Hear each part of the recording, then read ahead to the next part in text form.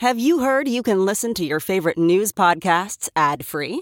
Good news. With Amazon Music, you have access to the largest catalog of ad-free top podcasts included with your Prime membership. To start listening, download the Amazon Music app for free or go to amazon.com/ad-free news podcasts. That's amazon.com/ad-free news podcasts to catch up on the latest episodes without the ads. Hey, friends, thanks so much for listening to the podcast, and we want to make sure that you know about all the other exciting ways to get more exclusive content from The Bill Press Show.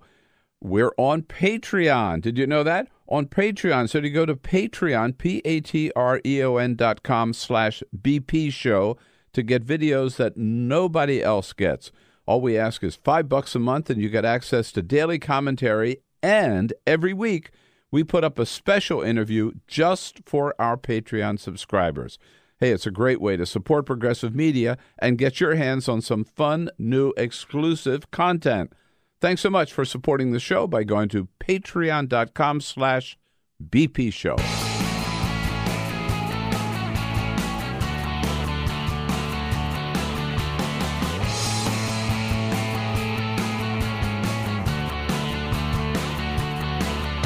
Giving you everything you need to fight the Trump administration. This is The Bill Press Show, live at youtube.com/The Bill Press Show. And good morning. This is The Bill Press Show. I am not Bill Press, though. My name is Jason Dick. I'm the deputy editor at Roll Call, and I'm sitting, I guess, in the chair for Bill on this Friday. Bill, we don't know where he is. He hasn't called in. They just called me like real quickly. Luckily, I was up at 4 o'clock in the morning. And Thank ready you for that. No problem, Peter. Thank you for that, by the way. I mean, you and I normally have our 4 a.m. call every day just to check in on each other. And we were lucky enough to be able to get you in here this morning. Yes, and just to not set off any alarm bells. Of course, we're kidding. Bill is asleep probably right now. He's just taking it a little easy, giving the rest of us a chance to run the show and wreck things a little bit. But we do have a very nice show. If I do say so myself. Peter and I are going to talk about alcohol use and so forth in his hometown and other towns in the South a little later. And then Brandon Weatherbee. I've been drunk in a lot of towns in the South, Jason. I consider myself an expert. We'll narrow it down a little bit. Luckily for us, it's an expansive view of some of these things in this that we're going to talk about. Later on, we'll have Brandon Weatherbee, the managing editor of Brightest Young Things and also the host of You, Me, Them, Everybody. We're going to talk about a killer show that he has coming on soon. In the next weekend. And then after that, Alexandra Petri at the Washington Post. And we're going to round it all off with our senior Georgia correspondent, Clyde McGrady, who will talk about football and politics. Two things that the South knows just a little about. But first, we're going to do the Full Court Press. This is the Full Court Press. Yes, indeed. You just mentioned the Super Bowl. Let's give you some quick facts because it is coming up on Sunday. The New England Patriots versus the Los Angeles Rams. It's happening in Atlanta, the Mercedes-Benz Stadium. Aren't they all Mercedes-Benz stadiums? I was going to say they're like it's the Mercedes-Benz Superdome. It's the Mercedes-Benz Stadium. My backyard is open for sponsorship. It could be the Mercedes-Benz backyard. The Mercedes-Benz fire pit back there. Yeah, no, I think that's great. I'm not going to watch the game. I just want to be very clear. I'm not going to watch the game. I don't care about the Patriots. I don't care about the Rams. I don't care much about the NFL. And I definitely don't care about the halftime show, which will be Maroon 5. Maroon 5. You know, when I think of smash mouth American football, I think boy bands. I'm not gonna watch that. We'll just play the some of their best hits a little bit later on in the show. Yeah, totally. Yeah, absolutely.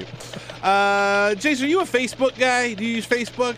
Every once in a while my mother will send me something on Messenger, but that's about the only time. Yeah. And then when I shamelessly plug my stuff for Roll Call on Facebook. Totally. Yeah, I get that. But a lot of people are taking breaks from Facebook. Not only taking breaks, they're just quitting it outright. Well, the new study actually took a look to see what sort of impact that has on your mental health. And it turns out it's pretty good, actually. It's not so bad. A major new study took a look at a bunch of people who used Facebook religiously and then gave it up for a year. So what happens when you quit? Well, you get more in-person time with your friends and family.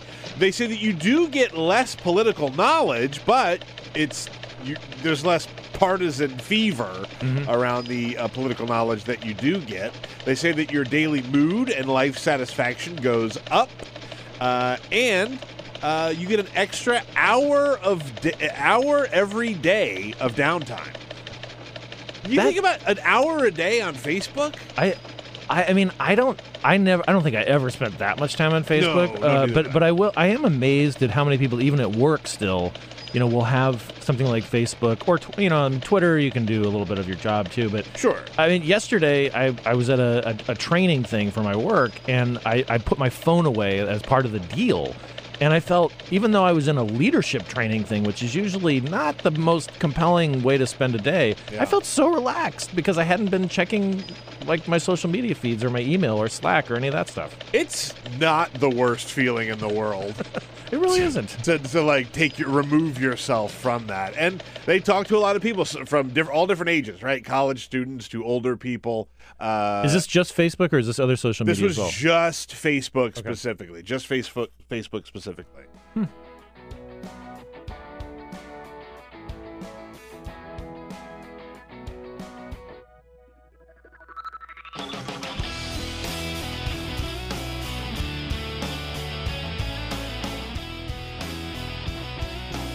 This is the Bill Press Show. We are back, and thank you for joining us this morning, this Friday morning. It is cold in D.C., but it is not that cold. It's not Chicago kind of cold or Minneapolis kind of cold.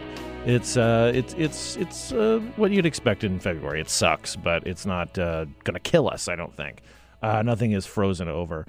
One thing that also does not seem to be heating up all that much are negotiations between the president and Congress over border security. I mean, I love a good segue. That was so well done. That's what I do. Did you stretch before you did that? I don't did. want you to pull a hammy here. I did. Yeah. I mean, I felt pretty good about that one. Good. You should. You should take a little victory lap. But this is. We've got a little bit more to talk about with the president and Congress, but just to sort of lay a marker, we are 2 weeks before the next piece of legislation that funds the government expires. So we've got 2 more weeks before we're in another shutdown. So anytime now, CNN will put up another shutdown clock. We're guessing, but we're 2 weeks away, and the talks seemed to sort of digress a little bit yesterday. The Speaker of the House sort of doubled down on her suggestion that she would not even provide $1 for a wall. And the president said that the Republicans and the Democrats were just wasting his time unless there was going to be a wall. And one very significant thing, apparently what's out now, he's not going back to artistically designed steel slats. It's now just a wall. Wall. And so, this is kind of interesting, right? I mean, we're kind of where we were a little bit over a week ago, which is like, oh boy, what's going to happen now? We're kind of where we were years ago, right? Where he's demanding a wall, and we don't really see a way to get it done. And they had a supermajority for 2 years, and they didn't get a wall. Right. So why in the hell do we think that it's going to happen now? Yeah, I'm wondering also if Pelosi smells blood, in the water and is just going for the kill now. Yes, because, the answer is yes. Yeah, because before the end of the year, Democrats were ready to support a funding package that provided about $1.3 billion for a artistically designed set of steel slats in parts of the border, and the president wanted $5 billion. He has since gone up to 5.7, and Pelosi's gone down to I guess she would do 99 cents. She said it wouldn't be $1, but it'd be a 99-cent store purchase. It's a fire sale right now. And I remember, a couple of months ago, Jennifer Shutt, our CQ's one of their appropriations reporters and my colleague at CQ Roll Call, she was saying, the amount of money that they had already proposed for the coming year was $3.4 billion. And so the difference was 3.4 or 5. And she said, it seems like we are heading towards a shutdown that is going to, going to be over $1.6 billion. And she just sort of shook her head. And here we are. I have to interrupt you for just a second. Yes. It's a totally different tangent, but we just got some breaking news, and I have to mention it. Excellent. I love breaking news. I love tangents, too. We have a new candidate for the Democratic nomination, Cory Booker. Oh, Cory Booker just announced that he's running for president. This makes him the second African-American and fourth senator to join the Democratic field. He's 49 years old. He says he wants to run on a message of unity and love, and he says he wants to work across party lines. It just broke. I had to throw it in. I'm sorry. I didn't mean to. No. I love unity and love. Oh, who doesn't love unity and love? So, I mean, what is also significant about this? I mean, let's make it really about us. I mean, this is another Gen Xer who's running for president. Yeah, I mean, that's right. That's significant because we went from like a kind of sort of baby boomer, Gen Xer, and Obama to back to the baby boom with both Hillary Clinton and Donald Trump. What do you think of the chances? I mean, he is a lovey-dovey guy. I mean, he is a run into a burning building kind of guy. He actually did that. He was mayor of Newark. He ran in, ignoring his security detail, suffered smoke inhalation to rescue some people in a burning building in Newark. Trees multiple times. He's like a Cape Crusader that way. Right. What do I think his chances are? Well, actually, not chances. Let's before we get to the chances, before our one of our colleagues in the press, Ben Terrace, he calls it pundititis. Before we get into judging whether he has a chance with our vast political knowledge, and political handicapping. Before we get into that, what do we just think of Booker? What do we, the royal we? What do you think of Booker as a senator, as a lawmaker, as a political figure, and as a potential candidate? What does he bring to the table? I'm not sure. And I don't think that's a good thing either. When I think of Cory Booker, I kind of think of an empty suit a little bit. Mm-hmm. He's done some good stuff. He's Spartacus. He took a very sort of progressive stand after Donald Trump was elected. Mm-hmm. Emphasis on after Donald Trump was elected. I don't think he was a great progressive politician before Donald Trump. He's a big fan of charter schools, as my mother would point out. Charter school stuff in really Newark. bothers me. Uh-huh. Really, really bothers me, and I think that is a real problem in this country. He's also got a lot of Wall Street ties, and that's part of it is geography. And I get that. I understand that if you want to be an elected official in New York and New Jersey, you're going to have a lot of ties to Wall Street. You're just going to. This will be a good test to see if the American people actually care about it. Am I super excited to see him get in the race? Sure. I think that the Democrats should have as many people running in the primary as they can possibly handle. You're getting your wish. Yeah. We actually I'm getting a little concerned that if we have a few more enter the race, the fire marshals might get concerned about whatever they have the debate. They're going to need a Mercedes-Benz stadium, in order to have a debate. The debate. No, I more power to him. I'm glad he's running. Everybody get in the race. Come on in. You sound really enthusiastic. He doesn't really move the needle much for me, man. I'm all about unity and love. Uh-huh. I am. That is not exactly what I'm looking for out of my president right now. Right. Now, and I will. I should have explained the Spartacus comment during the Brett Kavanaugh hearings. When Brett Kavanaugh was his confirmation to the Supreme Court was being examined by the Senate Judiciary Committee. Cory Booker, who is on the Senate Judiciary Committee. He took some information that it was supposed to be only for the committee itself, and released it.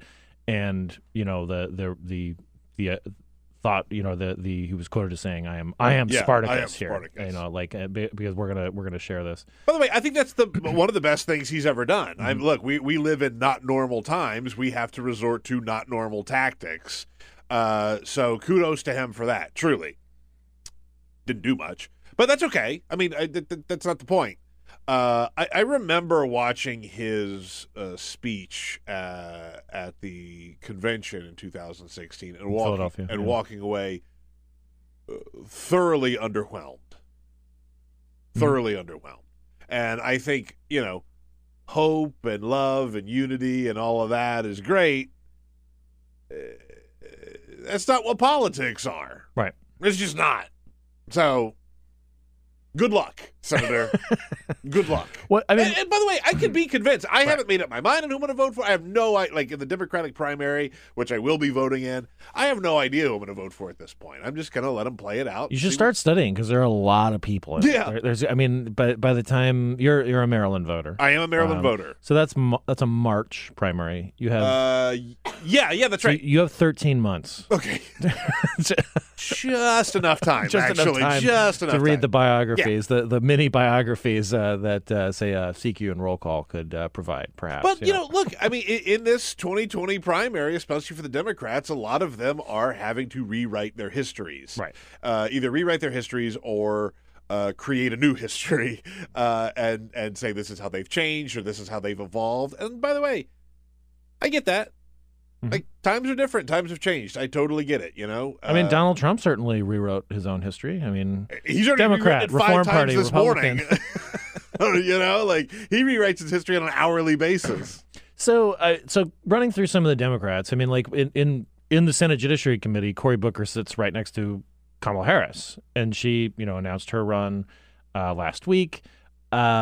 She, as you said, you have to sort of reframe sort of who you are. There were already some concerns that, she's a cop. I mean, that used to be, a relatively positive profile for, I mean, a friend of mine who I used to work with said, like, that's the ideal candidate profile is woman crime fighter. I mean, sure. I mean, like, because it's somebody who is, can rack up, like some good vibes among the law and order crowd at the same time appealing to a larger part of the electorate in women. Amy Klobuchar, possible, likely presidential candidate, same thing. She was district attorney in Hennepin County in Minneapolis.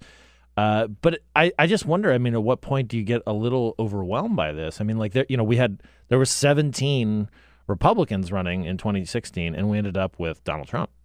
Yeah, no, that's a very good point.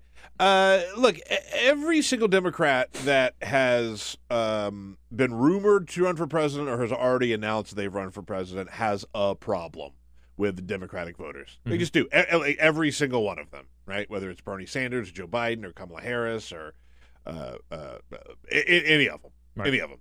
And Tulsi Gabbard. Tulsi Gabbard, Jesus. Eric Swalwell. She's got a lot of problems. John Delaney, remember him? He's probably used to be your congressman. It's true. Right. Yes. He's still running. Yeah, he's still out there. First one in the race. America, you may have forgotten of him, but you know what? People in Iowa haven't forgotten about him. First one in the race might be the first one out. But they all are going to have to answer for some problems, right? And on the police and justice reform stuff, I think you look at Joe Biden with the crime bill and Kamala Harris, who was a cop, and you mentioned Amy Klobuchar. I think a lot of them who've been politicians, especially during the 80s and 90s, they're going to have to reckon with that stuff because as a whole, the temperature in America was very pro-cop and very pro-lock them up. Because we're in the middle of the crack epidemic. Yeah. And in hindsight, not a good look. No. Really not a good look. But look, there are ways to evolve on this stuff. One name. I think of Barack Obama, who was famously anti-gay marriage and was against gay marriage, and then now Joe Biden pushed him, and Joe Biden forced him to evolve. But like Barack Obama is now sort of a hero to LGBTQ communities because he did more to advance their cause of equality than any other president that we've ever seen. And so he evolved, and he did it in a way that was effective. You could do that. Yeah, you could do that. One name, and it's actually my favorite name in the entire field, is John Hickenlooper. Yeah, hell yeah. I mean, just the name itself. I mean, President Hickenlooper. Hickenlooper. Really rolls off the tongue. What would be his big drawback? What would be the problem that he would have as a candidate? I mean, he oversaw, the implementation of a very pro-marijuana state, like the sort of the gray market.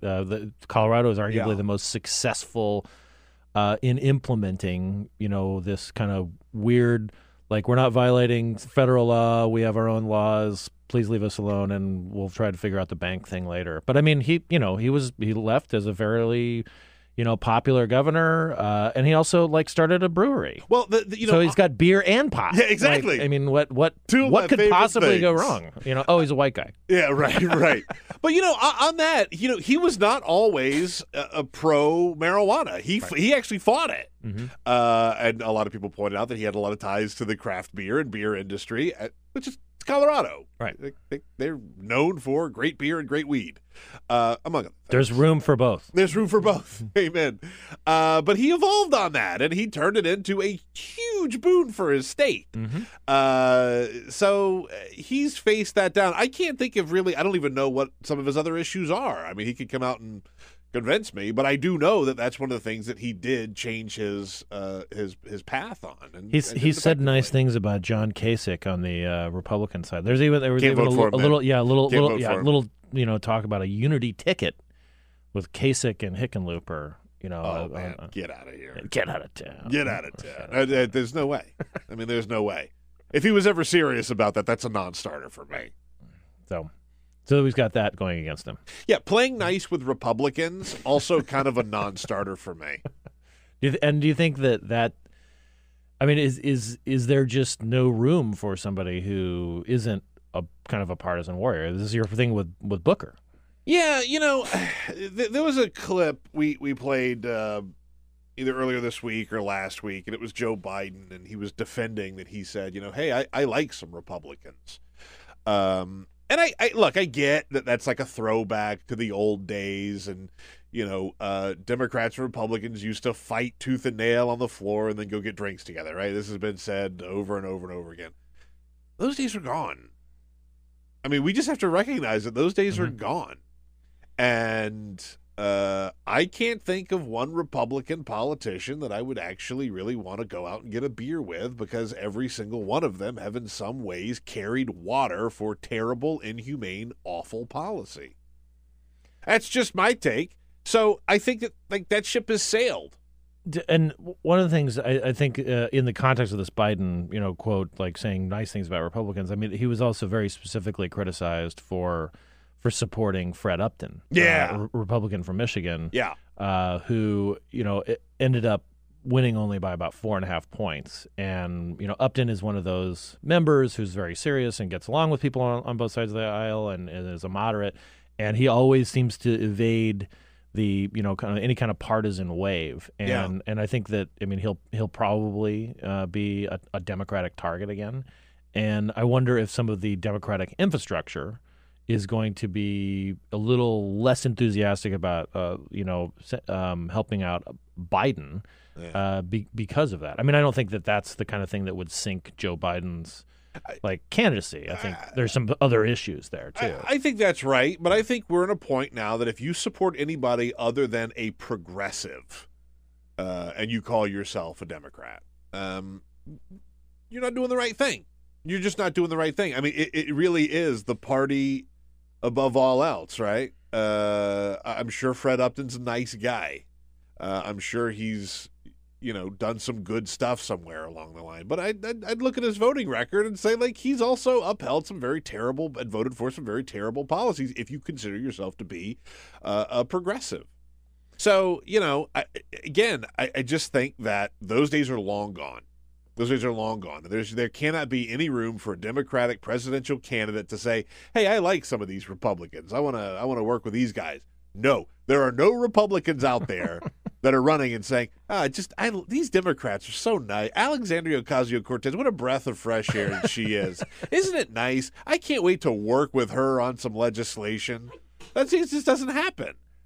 But I wonder, is this the sort of thing that gives somebody like Howard Schultz, his criticism, the fuel for his criticism, that we have to be able to figure out some way of working out solutions together, because just having somebody in power and then they strong arm their policies, and then the next party comes in and they tear it down, and I mean, it's just it becomes somewhat of a vicious cycle. I think that's a valid point. I think that's a valid point. And look, I wouldn't mind seeing the temperature come down a little bit on both sides. It wouldn't be the worst thing in the world, but it's not happening.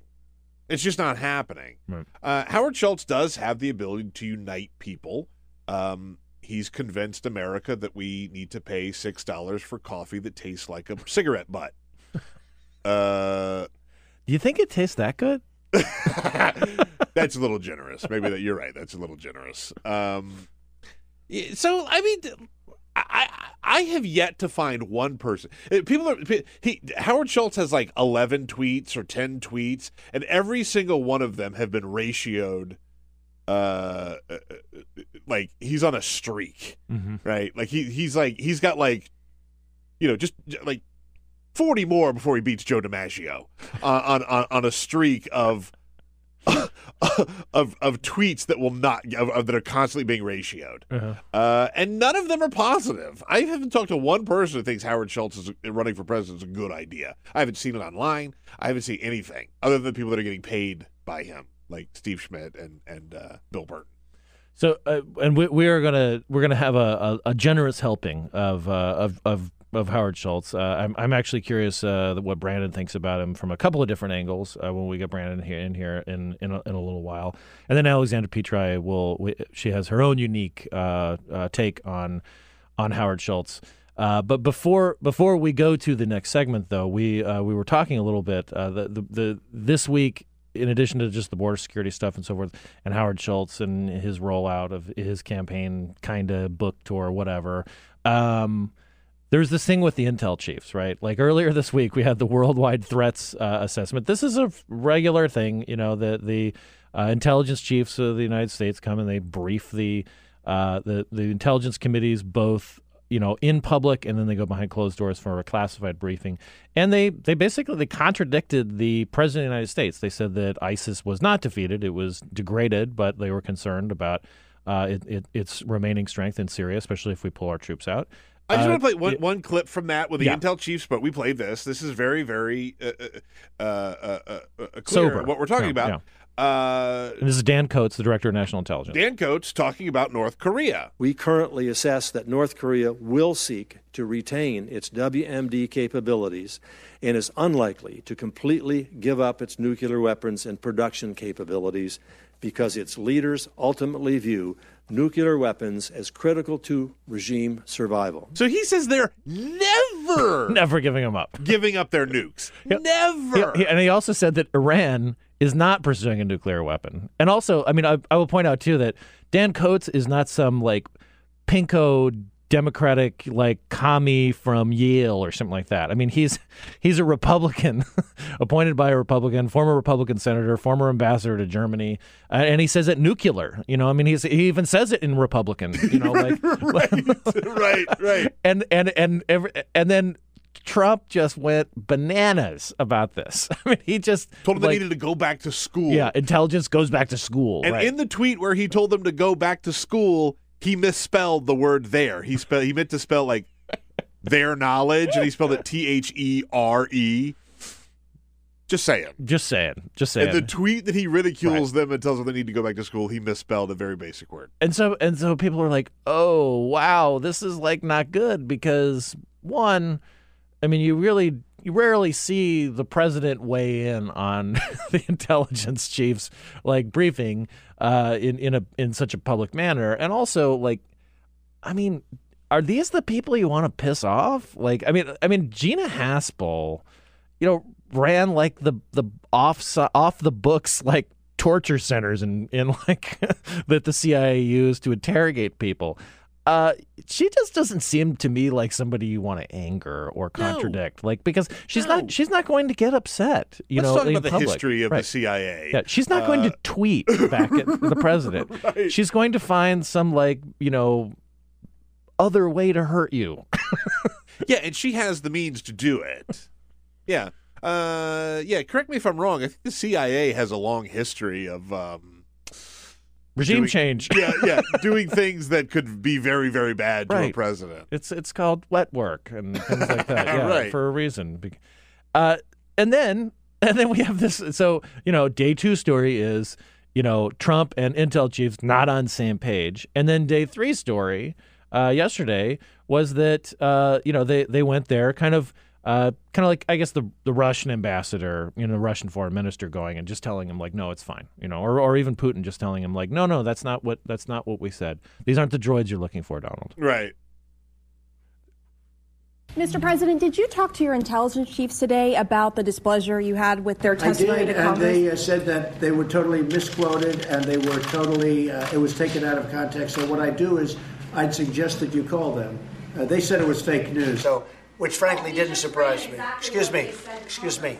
It didn't surprise me at all. Just call Gina Haspel at the CIA. Folks, give him a call. Just give him a call. I mean, I will say this. The CIA, Director of National Intelligence, they're so good about getting back to you. It's like, I mean, it's better than like the, Chase Rapid Rewards program. Yeah, right. I mean, they're just right on it. I mean, like, they're there to serve.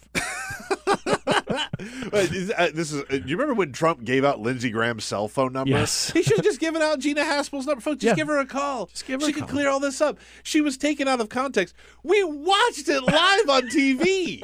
We watched her say the words. It wasn't like someone cherry-picked these statements. And I wonder, I mean, again, it's never a good idea to try to look into and guess what's in the mind of Donald Trump, whether this is a face-saving thing or whether Gina Haspel and Dan Coates went in and just said, like, no, Mr. President, that's not what we said. Right. And he's like, well, of course it isn't. Like, of course I'm right. He's like, yes, you're right, Mr. President. I mean, these are spies. They know how to manipulate you. Yeah. Yeah. Even someone like the President of the United States. All right. I'm glad we got that all cleared up. Yeah, there you go. Hey, we are going to be right back with Brandon Weatherbee, and we're going to talk about a lot of stuff. Follow us on Twitter @BP Show. This is The Bill Press Show. We are back. I'm Jason Dick, not Bill Press, but Jason Dick. Bill is, I don't know, hopefully he's just sleeping in, sleeping it off, whatever, like, we have open minds here. I'm joined in this half hour by my friend Brandon Weatherbee, who is rapidly, I think we can call you a friend of the show now, right? I hope. Or is that, it's only that something that Bill can do. Is that?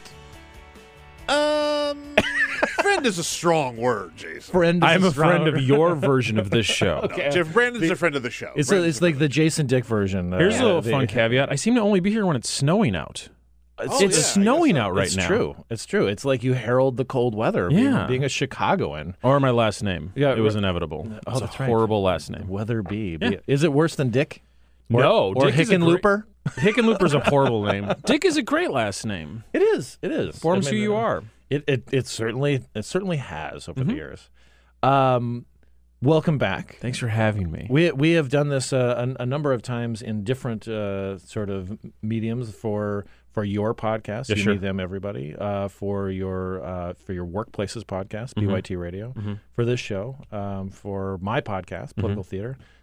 So we have a way about us. That's true. All right, let's talk about some stuff. And the first thing that I want to talk about, this first stuff I want to talk about, Yes, sir. is political. Yes. Because as Peter mentioned earlier, Cory Booker has thrown his hat into the arena, and you are. You have written about Cory Booker and his politics for roll call. How about that? No way. Yeah, this is the only thing. How about them kumquats? We actually planned. This does seem planned. This is the one time I've been on this show where it seems completely apt. Is this fixed? I don't know how you know what fixed means, but sure, yeah, this is fixed. Is this like wrestling? You might want to play the clip. I just found the clip. So let me explain the premise here. By the way, my Twitter handle is YMTE. The most recent thing I tweeted from myself, YMTE, there's a clip for C-SPAN. You might want to pull that up. I'm just telling you, Peter, not telling you how to do your job. I'm just pointing at you and informing you what might be good for the show for context for people at home. Anyways, moving on. We're going to talk about it, and then we can play it if it's up to the Bill Press show standards. You and I are lucky enough to have jobs that I think are very interesting. So that means you're both at the Democratic National Convention in 2016, and Cory Booker spoke, and he was clearly going for the I am the Obama of 2004, and it did not land whatsoever. I think Peter, we could all agree he was underwhelmed. Exactly, walking and Peter away is from that speech. absolutely correct. And so he decided to embrace love since then, which is not a bad thing to embrace. So when Linda McMahon was being nominated for Small Business Head, SBA head, at her hearing, Cory Booker, rather than ask her about the WWE, ask about union practices, ask about health insurance, ask about CTE. Is a small business responsible for their workers? Right. What he did with his 7 minutes of time was he challenged her real-life son-in-law and fictional character named Triple H to a workout in the Senate gym. I want to thank you for being here. It means a lot to serve your country and to step forward and be willing to make the kind of sacrifices you're going to have to make in this position. So I'm grateful for your patriotism. I want to also just say when your daughter and son-in-law stood up, just want to say for the record that your daughter is far more fierce and intimidating than your son-in-law. That's sexist. Yes, well... He and I are about the same age, almost exactly the same age, and Paul's letting himself slip a little bit. So after this, maybe we should go to the Senate gym so I can give Triple H some triple help in getting back in shape. Now, that's a bad promo. That's a bad promo. That's a really bad, yeah. That's not. So explain, like for our. There's a lot of coded language in that. So you walk us through it as our senior wrestling correspondent. That's what I should be. I'm the only one that actually cares about the future of this great country of ours. So, okay, so he refers to Triple H as Triple H and Paul. His real name is Paul Levesque. Okay, Triple H is his wrestling name, short for Hunter Hearst Helmsley, which was a blue blood from Connecticut that transitioned into a Lemmy type fan of metal biker Motorhead character type of guy. So there's essentially three different people we're talking about here. The woman in the background that you might have heard that said that's sexist, that is Stephanie McMahon, who is real life daughter of Linda McMahon, who is the chief brand operating officer of the WWE. It's her job to go to the hospitals and help with the Make-A-Wish Foundation and all that good stuff. She is the face of the company. In real life, she's like a good guy hero. And she told business, it was either Fast Business or Business Insider, how the future is philanthropy. The future of business is philanthropy, which gets to Howard Schultz. We'll get everywhere, I promise you. This is not what this segment is. You did say a lot of stuff as the tease. No, this is exactly. I can show you my notes. This is what I wanted to talk about. Giant question mark. I didn't have Cory Booker, but I had Schultz. I had. This is so dumb. Yeah. Not this, but Battle of the Billionaires. 2017 is so dumb, and 2019. I'm not dismissing this year. It's a great year. And then Linda McMahon, for a very long time, was the CEO of the WWE, formerly the WWF. This is very important because they like to view themselves as a small business, even though they are literally a billion-dollar company. Right. So, Linda McMahon now, about 2 years in, because this was the end of February of 2017, 2 years into her run as the head of the Small Business Administration, 0 scandals. Right. The most above-board person in the Trump cabinet. Occasionally, you'll see her on CNN when they show the board and everyone's kissing ass. She's not. Right. It's fantastic. It's amazing that Linda McMahon, the one with the wrestling heritage, the wrestling background, is the cleanest of everyone. Right. Cory Booker, on the other hand, has learned nothing from wrestling because not one thing he said in that 1-minute promo was interesting or funny or connected, and you didn't want to get a beer with that person, nor did you want to see that person take a fall. There was nothing magnetic about it. Right. And if you're not going to want to get a beer with them or you're not going to want to punch them in the face, you probably shouldn't be talking. Right. They're neither a face nor a heel. Exactly. In They're pointless. Right. In wrestling terms. Cory Booker has become the jobber of the Senate, by the way. I think you just killed his campaign. I think he killed his campaign. It's over. His peak was that doc about him. Was like 06, something like that. Once that documentary was made and then he actually became a senator, since then it's just diminishing returns. Does the Senate just kill politicians? No, Barack Obama. For 2 years. That's all he needed. Yeah, that's all he needed. It was a cup of coffee. That's the minor leagues. He did it the right way. What's the problem here? So, again, more context, to zoom out a little bit, as you have written a book about. Yes. There's another wrestler in politics. Who? Donald Trump. What? The Donald. Yeah. Actually, even in the WWE Hall of Fame. Yeah, because he's great. And this whole oh, by the way, most 90% of the people, 99% of the people listening have no idea who I am. So when I say he's great, I mean that sincerely. I am playing the role of a heel now. If you're listening to the Bill Press Show, we're pulling back the veil, folks. No, for when I say he's great, I mean as a wrestling character, he is great. He is every single thing you want in a wrestling character. Like somebody you want to defeat. If Somebody, you're a Democrat. Somebody that you want to cheer on. He's played both the heel and the face in the WWE. He's clearly, right now, he's been mostly a heel, which is a bad guy, for American politics and the world stage, for sure, a heel. But for the people that love him, people love heels. People loved Ric Flair. Ric Flair was a bad guy. Ric Flair is the greatest wrestler of all time. I don't think that's a controversial statement. You want to hate people. That's a good thing to do. He elicits an emotion and a response. Now, Cory Booker, opposite. Cory Booker doesn't elicit anything. I don't know where I'm going with this other than the obvious, and I apologize. Explain the term. So, I mean, in general, a face is somebody. Face is good guy, heels bad guy. Heels bad guy, and a jobber is... A jobber is the nothing guy. So, think about baseball, right? Who's your favorite baseball team? The Washington Nationals. The Washington Nationals. So Bryce Harper, he's your hero. He'd be the guy that's selling posters. Who's the third guy in the rotation? It's not Max Scherzer. It's not Steven Strasburg. It's now Patrick Corbin. Great. It was Patrick Rourke Corbin. Great Gio example. Gonzalez, yeah. How many people outside of Washington, D.C., how many people outside of baseball circles know who Patrick Corbin is? Probably nobody. That's your jobber. Right. Your jobber is there to elevate the other people. They're there to eat innings. Okay. So in baseball terms, in terms people kind of understand, that's who the jobber is. Okay. The jobber's never going to make the All-Star team. I know I'm using way too many analogies. It's pretty early in the morning. No, but I think this is fascinating, and also, I mean, one of the things that you probably heard, Peter and I, talking about a little bit is just that when you have a field this big of candidates, how do you break through? I mean, because the number of people.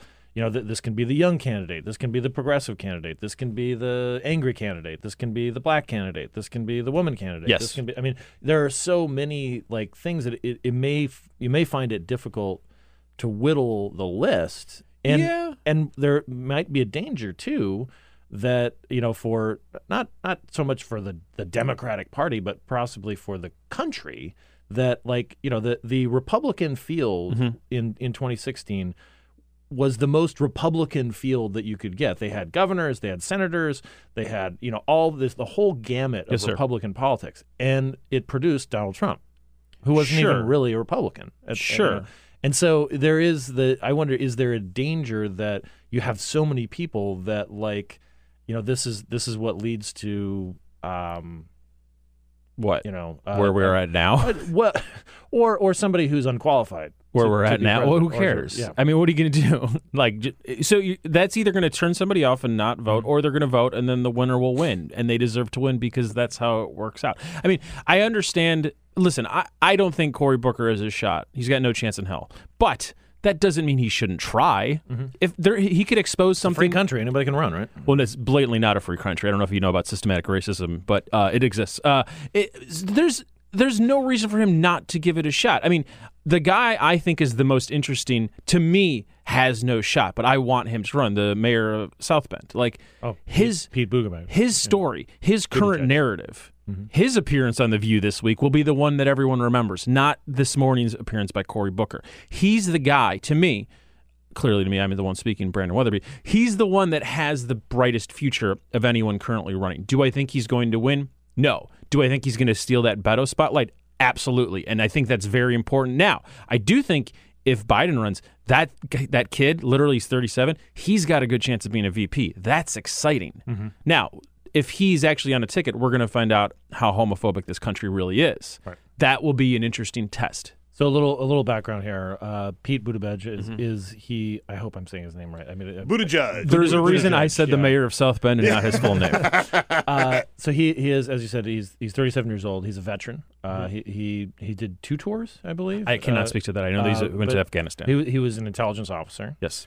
And he is gay. And in his rollout candidate ad, he's got his husband. Yeah. In the film, he's not shying away from that part, and it is this. I mean, it feels very generationally different. Yep. This is not Bernie Sanders. This is not Joe Biden. This isn't even Elizabeth Warren. This is somebody who is ready to say it's my turn, and I've actually been working on this stuff. And it is I think it's a compelling story. It's a compelling narrative, which not a lot of the candidates have. Because what's Harris's narrative? I was a really qualified prosecutor, and like you were saying in the last segment, you don't necessarily want someone that's not super progressive. So she's already gone. Elizabeth Warren, a super smart lady. I know that sounds weird. Not necessarily a good thing. If you're a mayor of a relatively small town, South Bend's a little over 100,000, and you were elected in a state that Pence won, that shows me that you have the bona fides to run anywhere in this country. And I do think this country is a little more sexist. Maybe that's a great question I think about daily. Sexist or racist? I think this country is a little more sexist than we'd like to admit, and I think that any guy has a better shot than any woman. Now, is that right? Absolutely not. But that's the reality in which we live. So I do think he could peel off some Trump voters. Mm-hmm. And if you want to win, that's kind of how you should think about it. Not what you want, but if you want to, win. And I think that the most interesting kind of voter out there right now are these people who voted for Obama twice and then Trump. Exactly. I mean, because they exist. There are a lot of them in the out Midwest there. in particular. Yeah, they live in Indiana. They live in Ohio, and he could win those states. Right. I'm not working for this man. If Howard Schultz wants to pay me, I will clearly shill for him. I am a hired gun. I am above board in that. This is all a JK to me. I do believe in local politics, but this is a farce. The Schultz campaign. The whole presidential 2020 campaign. Okay. As of right now, it's a complete farce. And it should be a farce. We're this far out. If anyone's taking it this seriously in February 1st of 2019. Well, but you have to, because you have to raise money. You have to have an interest. You have to hire staff. I mean, the once again, I don't know if you know what happened in 2016. That guy didn't do a lot of that stuff. Granted, he did have staff. He was in Iowa, though. Was it a good staff? He didn't win Iowa.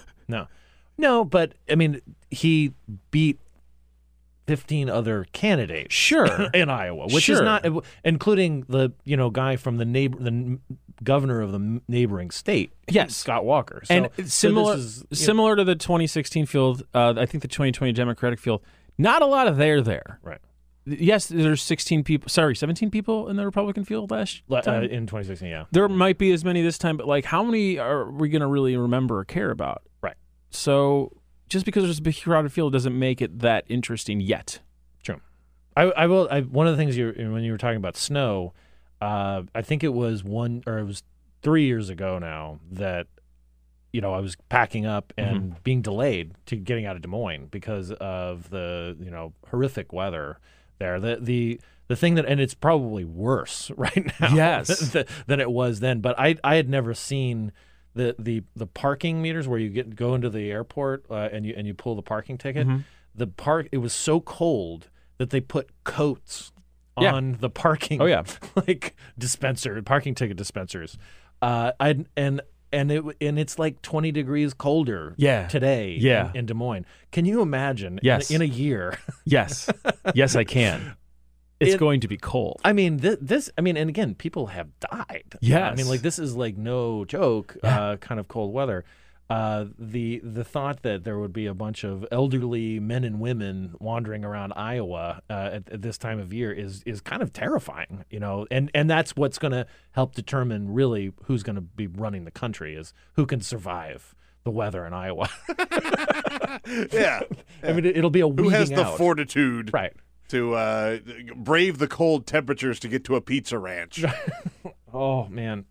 My stomach just hurt thinking about the I actually wanted to ask Taco you, Supreme pizza. Yeah, when you got to Iowa, when you started talking about Iowa, I wanted to ask you specifically about Pizza Ranch. You eat a Pizza Ranch, right? I have, unfortunately, eaten at Pizza Ranch. Now, my understanding is it's a pizza and fried chicken buffet. Yes. Yeah, Okay, and cool. emphasis more on the pizza. I mean, they have other things for the kids, who don't like pizza, I guess, and need the mac and cheese and fried chicken. Okay. But it is primarily about pizza, and you can get fried chicken on your pizza too. And I thought I could eat almost anything, And some of the food there, I mean, it rivals St. Louis pizza in terms of its grossness. Yeah. Like, some of the stuff. Not all of it's bad. I mean, like, some of it's just like regular pizza, pepperoni, cool. Sure. I'll have some. But there was a pizza that was a Taco Supreme pizza, and it was just like, I mean, that's just gross, Yeah, no, that's and not good. and actually that was the saddest event. So one of the things I did was I wanted to see where Chuck Grassley, who was running for re-election, how he interacted with all the different presidential candidates. This was the kind of the roll call story, the full Grassley among all these candidates. And full Grassley is him going to all 99 counties in Iowa, which he does every year. He's in office. And the event for Rick Santorum was in a conference room at a pizza ranch. That seems apt. And I can't remember the name. It was like a suburb of Des Moines. It was one of those like kind of difficult to get like names, and it was just sad. There were a few people. It seemed like they'd gone out to the local community college for their Republican. So he was the jobber of that campaign. Very much. That so. will be the There Booker we spot. go, yeah. Let's talk a little bit about your upcoming marathon. Yes, you have an 11 You're doing hour, a marathon? Yes, Do an 11-hour marathon. 11 This is our hour third marathon. You, me, them, everyone, everybody marathon. Let's talk about this. Yes, sir. Yes. So the talk show's been going for 11 years, so we're doing an 11-hour marathon. You, Me, Them, Everybody is a talk show. I host it. We do two versions of it. One is the live show, and one is just a one-on-one. And so this will be the live show, which means monologue, guests, comics, and band. You know, your classic late-night setup. My favorite guy was Craig Ferguson, so it's mostly like Craig Ferguson, which means most people don't like it because they like the James Corden man because he sings and likes games, and the Jimmy Fallon man because he's thin and has good cheekbones. Now, I shouldn't say thin because he drinks a Like lot. us. Oh, Yeah. Never mind. My favorite guy is Ferguson. So if you liked Ferguson, you might like this one. If you don't, I understand it. We're all different people. So do a live show. So for this one, because it's the 11-year anniversary, it's my favorite thing to do. I figured we should do a few marathons. So we're going to do a live. It's our first live marathon, which means people can come and watch and enjoy it. You will be a guest on, I think, our 3 o'clock hour. 3 o'clock hour. So you're hour 4 technically This is at for the me. Wonderland Ballroom. To the Wonderland Ballroom in Washington, D.C., 1101 Kenyon Street Northwest. It's very easy to get to. It's right off the Columbia Heights Metro stop. Anyways, I think it'll be fun because even if something's good, it's good. When something is bad and it's stretched out in a very, very long time, it becomes fun for other people to watch misery. Now, I think I will do a very... That's our philosophy here at the Bill Press Show. Yeah. Man, he's cracked the code. It is interesting to hear people, when people ask me, like, how are you going to do it for 11 hours? Like, have you talked to any, like, radio DJ? Most shifts are 4 hours. Sometimes they're 8. Sometimes people show up late and they become, like, 10-hour shifts. Like, it's not that hard. Like, this is literally my favorite thing to do in the world is talk to interesting people. We're going to have 33 guests over 11 hours. There's, I think, 5 or 6 bands. I think there's 12 comics. I already said think twice in one sentence. This would be a bad start to the marathon. We have about 20 guests, and I'm very excited to do it. You're one of them. So there's a little bit of similar to a late night show. Really, it's guest dependent. So we got about a handful, probably 5 people that write about politics, 5 people that write or work in the food industry, a few people in the professional wrestling industry, a few people. I'm shocked. A few people that write about sports. So. If you, it's the whole weather thing. If you don't like the weather, wait 10 minutes. If you don't like the guest, wait 10 minutes. There's going to be someone else there. And actually, I should note too that some of these guests, not just myself, have been on the Bill Press Show, like our friend Clinton Yates. Yeah, I noticed there were several friends of the show. There you go. Dave Weigel will be on there. Weigel can talk about either politics or progressive rock. We'll probably be talking about progressive rock. Okay, because it's a little easier and safer for Dave to talk about progressive rock than his day job.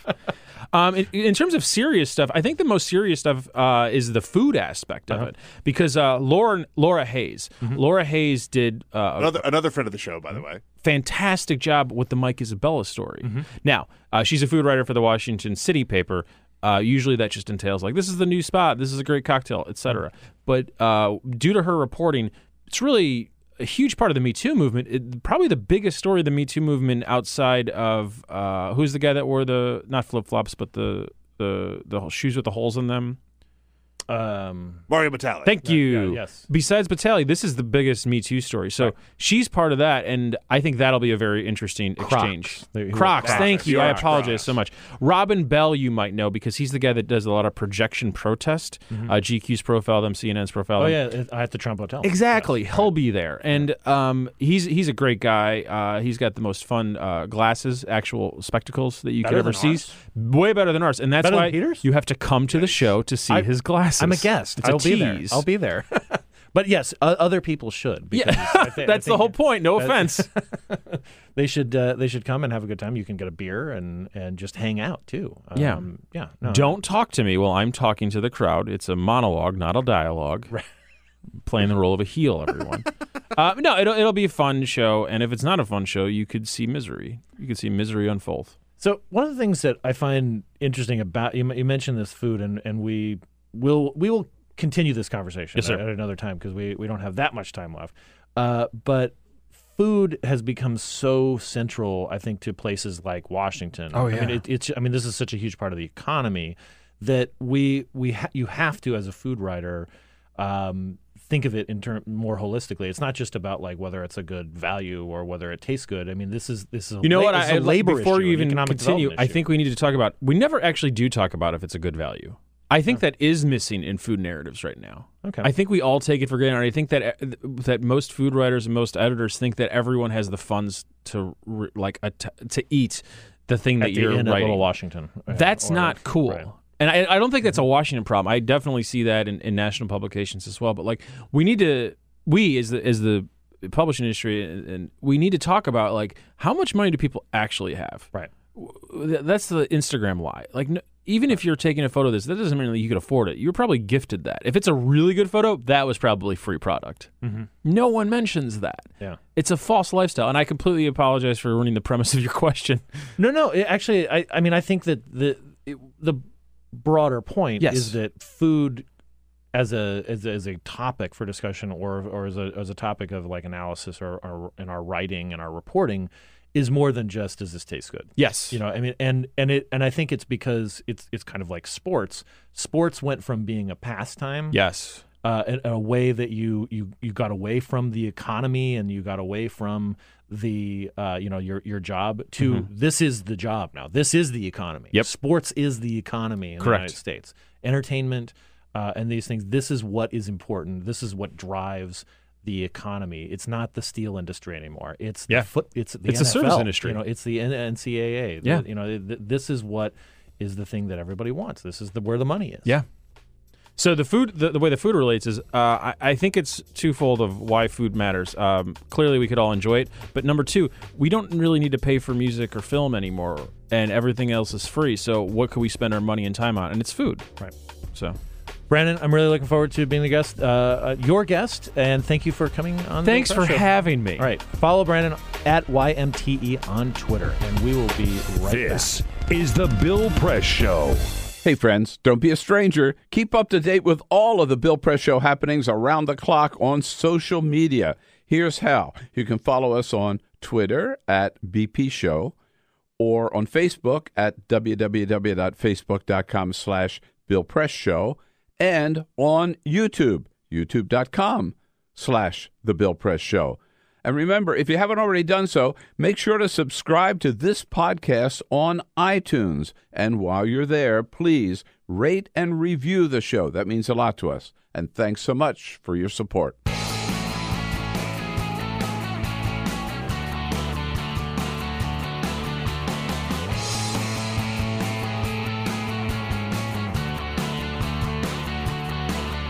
Giving you everything you need to fight the Trump administration.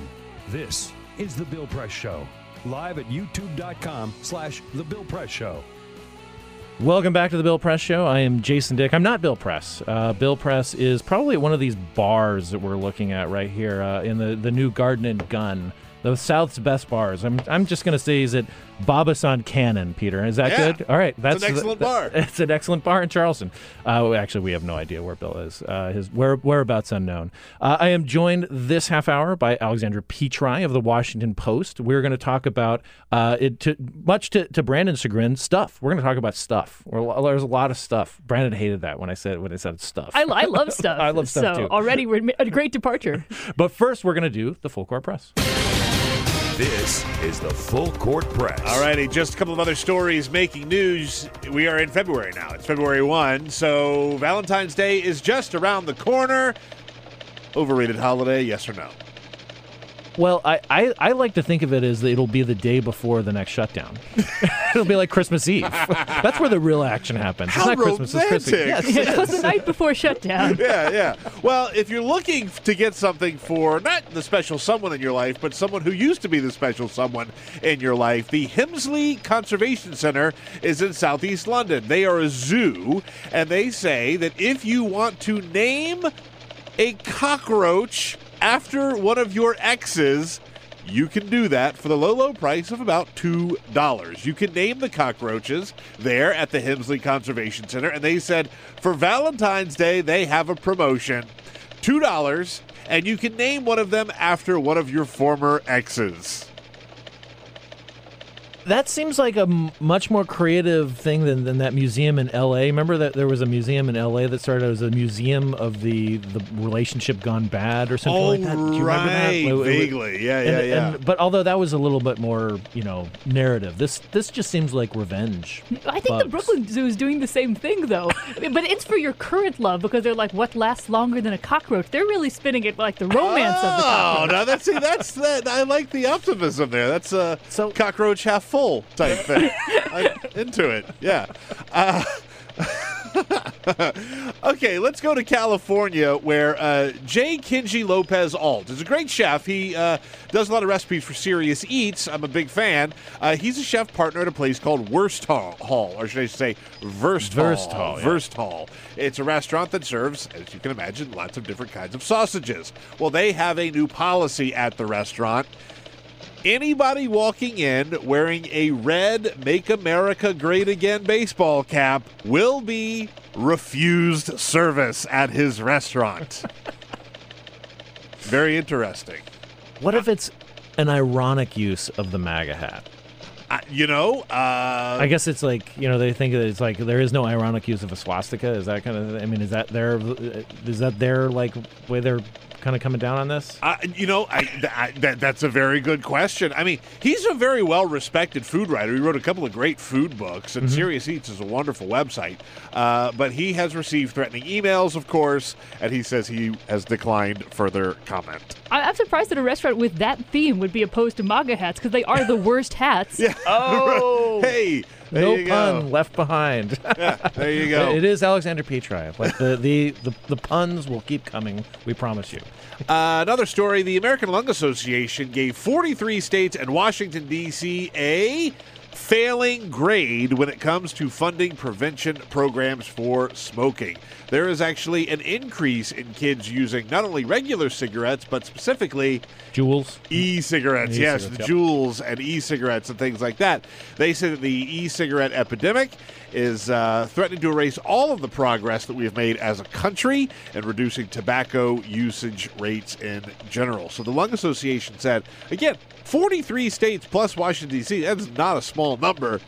A failing grade. Yesterday, I think it was yesterday or the day before, Richard Burr, who's the senior senator in North Carolina, was railing against e-cigarettes and tobacco use. When the guy from North Carolina says there's a problem, you can take it from him, there's a problem.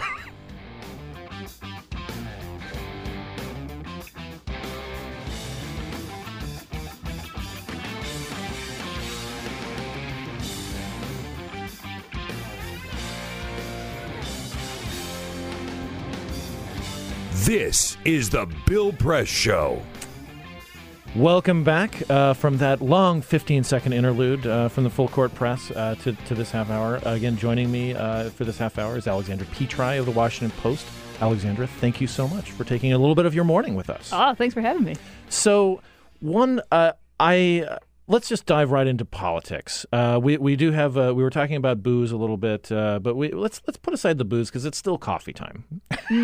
And specifically, let's talk about Howard Schultz. Your one of your recent columns is about Howard Schultz, and you have a suggestion. He is somebody he's a billionaire and he's someone who is contemplating a presidential run, and you have some advice from him, some political advice. Yeah, I think he should just go to space like a regular billionaire. I feel like there's a time of life that comes upon all these billionaires, apparently, where you look over all that you've achieved and you're like, I'm not satisfied with my piles of bullion or my island named for myself or whatever it is that you have, and you have many things, and you think, I got to do something with this. And usually what happens is then you start trying to go to space. You build SpaceX or Virgin This world Galactic. is not enough. Exactly. Right. Yeah, no, you go full, what's his name from the Bond film? Any number of Bond villains, that's right? True. They're all going to space now that I think about it. Drax yeah. From Moonraker, which is obviously the best Bond movie ever, right? It has lasers. Oh, yeah. Well, if you have lasers. That's not the laser sharks, though. Right. That's right. That was the film that never got made, unfortunately. Yeah, that was like a spin-off of Thunderball, which eventually just became a remake of Thunderball, but with Sean Connery fatter and less hair. Oh, that sounds great. That's the trajectory I want my friends Never to say have. never again. It works in so many ways. Never say never again to another Sean Connery Bond movie. So. Now, speaking of bad trajectories for franchises, so Howard Schultz, Right. So he's. I feel like he had the Trump urge, which is the urge where you're like, I'm a billionaire putatively, and I want to run for president of the United States. Right. And that doesn't seem like a helpful urge. And I feel like most of the desire to spend a lot of money while not tangibly benefiting anyone at all couldn't be satisfied by going to space or attempting to go to space. Well, and also he's come across, like, I think, as a little weird. And I'm not saying that this isn't a partisan statement at all. I mean, I know this is an objective statement. Yeah, this is an objective statement that some of the stuff that he said is just kind of strange. Like, you have talked about this a little bit on Twitter at Petri Dishes. That's not how you pronounce your name, but it's Petri Dishes. It's very not confusing. Petri Dishes. But about this thing about the jackets. Like that he says that Ronald Reagan was his favorite president because he never took his jacket off. Oh, wait, we have a clip. Yeah. Yeah, I want to play this clip because this is from Morning Joe the other morning. I think it was Wednesday morning where she was Mika asks him, Howard Schultz, about his favorite Democrat and Republican president over the last 50 years. There are a lot of layers to this clip, okay? I just want to play the whole thing. Who was the best Republican president in the past 50 years? Best Dem. I have great respect for Ronald Reagan. Just came from the Ronald Reagan Library. The thing that I took away from Ronald Reagan, aside from all of the wonderful things he did, that really struck me, especially compared to the current person who is despicable in the Oval Office, Ronald Reagan never took his jacket off in the Oval Office in 8 years. Why? Because of his respect and the dignity of the office. That needs to be restored. How much? Democrat, FDR. That was more than 50 years ago. Yeah. So he's not very good at math, except when it comes to pricing coffee, apparently. Yeah, I was about to be like, Eisenhower. I'm like, no, Eisenhower's not within 50 years, but if Eisenhower's not, then definitely FDR isn't. Right. I mean, but also, there are multiple pictures of Ronald Reagan working in the Oval Office without his jacket. Yeah, Let's there's just be like clear. 3 parts of it. It's like, it's incorrect. As you say, there's multiple pictures of him without his jacket in the Oval Office. Interesting yet false, a friend of mine would say. Right. But be like, of all the things to be like, where I'm really going to differentiate myself from the current occupant of the White House, I think Trump mostly wears a jacket in the Oval Office. It's like, this isn't going to be where like, oh, he's really let down the office. And he's let it down in so many ways. Right. You've got just a myriad ways to pick from. And this is the one where he's like, I'm actually not sure we can take this from Trump. Right. Yeah. I mean, like, and you're right. I have not seen Trump with his jacket off in the Oval Office. I mean, or just like full stop. Yeah. Like, he's not a casual man. Right. And I have the images of him on the golf course sort of seared into my consciousness, which is a very unfortunate thing. I'd much rather have something else, like a Huskies running across the, Iditarod would be a better image. I don't know where that came from. Yeah, Huskies running across the Iditarod. There's like a lot to unpack here. I think that's just cold. I mean, I'm just thinking of cold weather. Well, that's how we all got into work this morning. Right. Our Huskies brought us here. Bush. But yeah, it just, and it seems maybe, is it a dig at Obama? Because Obama had he rolled up his sleeves in the Oval Office at one time, and he put his leg up on the desk, which is kind of a vaguely kind of dominant. That was a thing, kind of by the way. Yeah. During the Obama years, the Bushies got so mad because he was photographed without his jacket in the office. George W. Bush had that rule. You had to wear a jacket if you came into the Oval Office. But even President Bartlett on the West Wing took his jacket off occasionally in there. And then he did that cool, thing. He whooshed it around. Yeah. Mrs. Landingham was quaking. I ripped so many jackets trying to do that. Yeah. Well, I've got some you can borrow. Yeah. I've perfected the move. No, but I do think this is typical where you identify one small thing. It's like, well, so-and-so never in the White House for even an instant, swatted at a bee, and that just showed the ultimate respect for the office. And it's like, okay, well, but actually, though, tangibly, how did this benefit anyone? Right. What are the policies? Did you like his tax cuts? Did you like his buildup of defense? What was it about Reagan? This is the jackets. Yeah. Well, I've always respected Lincoln deeply because he always kept on his jacket. No other reason, not policy. But took his hat off, as you. Oh, as that's noticed. true. Yes, Yeah, gotta remove that gigantic stovepipe hat. Although, I would. Yeah, he didn't even enter the Oval Office because out of such respect. I don't think it had been built yet. Actually, now that I'm thinking about it. But so Schultz, I think this is a good idea too. I think that if you would have asked people, I wasn't alive in 1969, but if you would have asked people when we landed on the moon, if in 50 years we'd still have not gone past the moon from a manned flight, I think most people would say no, I mean, I've seen 2001. We're going to be at Jupiter. You know, like we're going way beyond, right? Nope. Yeah, like, no. The big accomplishment was the Chinese were landed on the dark side of the moon. You know, I mean, so I think it's a fantastic idea. Take some of that like money and spend it like, you know, putting us in a different part of space. You've had a little other content about Starbucks as well.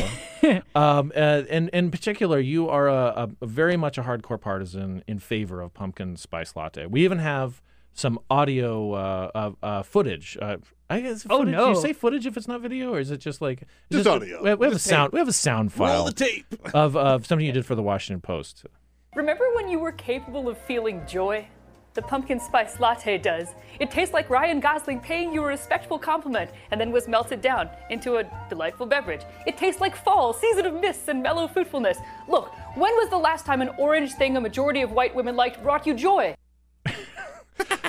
That was, I mean, I respect that. I am not a pumpkin spice latte person. I mean, I'm sort of Agent Cooper in my coffee. I do like it strong, black as the darkest midnight, as Pete would say, that's dark.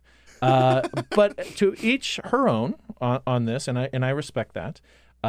Has Howard Schultz's dalliance with the presidency and with sartorial choices in the Oval Office changed your opinion of pumpkin spice lattes? Oh, man. Well, I think the latte stands or falls on its own merits. And even candy cane lattes? Oh, well, the Starbucks have been sort of messing with the formula because now they understand that like you can disgust a sufficient number of people by having like a unicorn latte or like a zombie latte or frappuccino. In either of those cases. Yeah, they have like very strange concoctions that they keep doing because people are like, oh, have you tried this ghastly viral object? Have you tried the cheesesteak latte in Philadelphia? Right? I guess that's next probably, right? You know, no, it actually sounds like they could make it work, whereas none of these sound like they were making it work. I love there was one guy who got a Starbucks cup, filled it with ice, and then dumped like one of those electric blue Gatorades into it. And when his friends are like, wow, what are you drinking? He's like, oh, it's an off-the-menu item at Starbucks. You got to go in and you got to ask for the Bama Lama Ding Dong. And they'll give it to you. But it's just, you got to ask for it. You got to ask for it. Wasn't this a thing with Schultz, though, too? That Schultz said that there was some sort of off-menu stuff that you could ask for? They do have a secret menu. Yeah, there are a couple of things. I had a friend who used to work there, and she would there's like a blended lemonade that you can get that's really delicious. But that might be on menu now because I think it might have gone mainstream. There was such a clamor for it. It was delicious, yeah. So you think whatever Howard Schultz does, if he gets Trump reelected, the pumpkin spice latte can still live on its own outside of like its affiliation with a Starbucks CEO, former CEO now, and chairman. Well, this is difficult. It's like I have to be like, is the death of the artist like? Right. Does the pumpkin spice latte truly stand alone, or will its memory, like whenever I consume it, is it going to be tainted by all the knowledge of everything that Howard Schultz is now doing? So Howard Schultz and pumpkin spice lattes is almost like a Woody Allen movie, right? It's like this is probably like a really like gross, horrible human being, but the movies are pretty good. I mean, like, how can you not pumpkin spice latte has brought me some joy, whereas none of Woody Allen movies. I don't know. Admittedly, I didn't watch Annie Hall because it won the Best Picture Oscar instead of Star Wars, and I was protesting. Right. Little did I know that this would. All these years later, she's still mad actually, about it. okay, let's back up. Maybe Woody Allen's a little. That may be a bridge too far. Clint Eastwood, though. Clint Eastwood.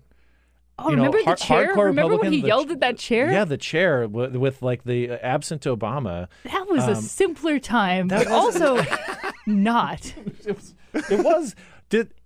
When you were you in Tampa? Yeah. So I was not, and I was just kind of watching it on TV, and boy, we keep on tripping over all these like terrible men. But in the Halperin Heilman book, he mentions that Stuart Stevens, I think that's the Mitt Romney. Yep. When he was watching this transpire, Clint Eastwood talking to this chair on primetime television, he just went and threw up.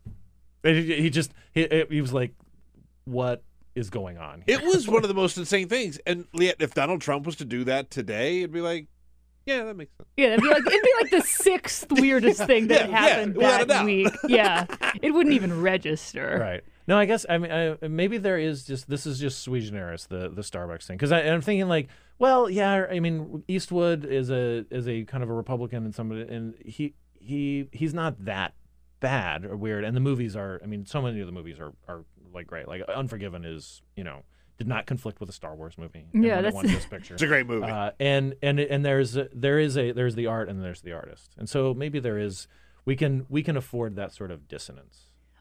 Because at the same time, though, it's like there is a certain point where you're like, well, how do we incentivize people to make really good things? Because the premise that like you're not ever going to find a garbage person in the world is a difficult premise. Like most people are to some degree garbage. Like America was the product of people who were to a large degree. They were too religious and weird for England. And no, but it's like so. But this country has like many good points, and just because like the people who produced it weren't ideal in all respects doesn't mean it's like, okay, well, we should wait for like perfect people to come along. It's like, we have this thing, let's like figure out what's good about it and continue to improve. So do you think there will be protests? I mean, there already are protests on Schultz. I mean, the book, Peter, you said the book is not cracked any kind of like bestseller list or anything like that. It hasn't even gotten to the top 25 on Amazon, according to the story I read this morning. Speaking of billionaires. It's not working.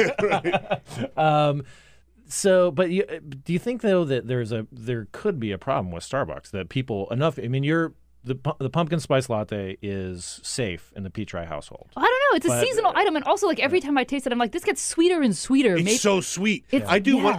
First of all, I'm with you. I love the pumpkin spice latte. I do one a year. My God, I'm outnumbered here. I do one a year. Yeah, you're in the minority. I do one, just one. Like when that crisp fall air hits, my mind immediately turns to pumpkin spice latte, and I get one. And Ryan Dawson. And Ryan, yeah. And I had one this past year, and I go, my God, I can't drink this. It's too sweet.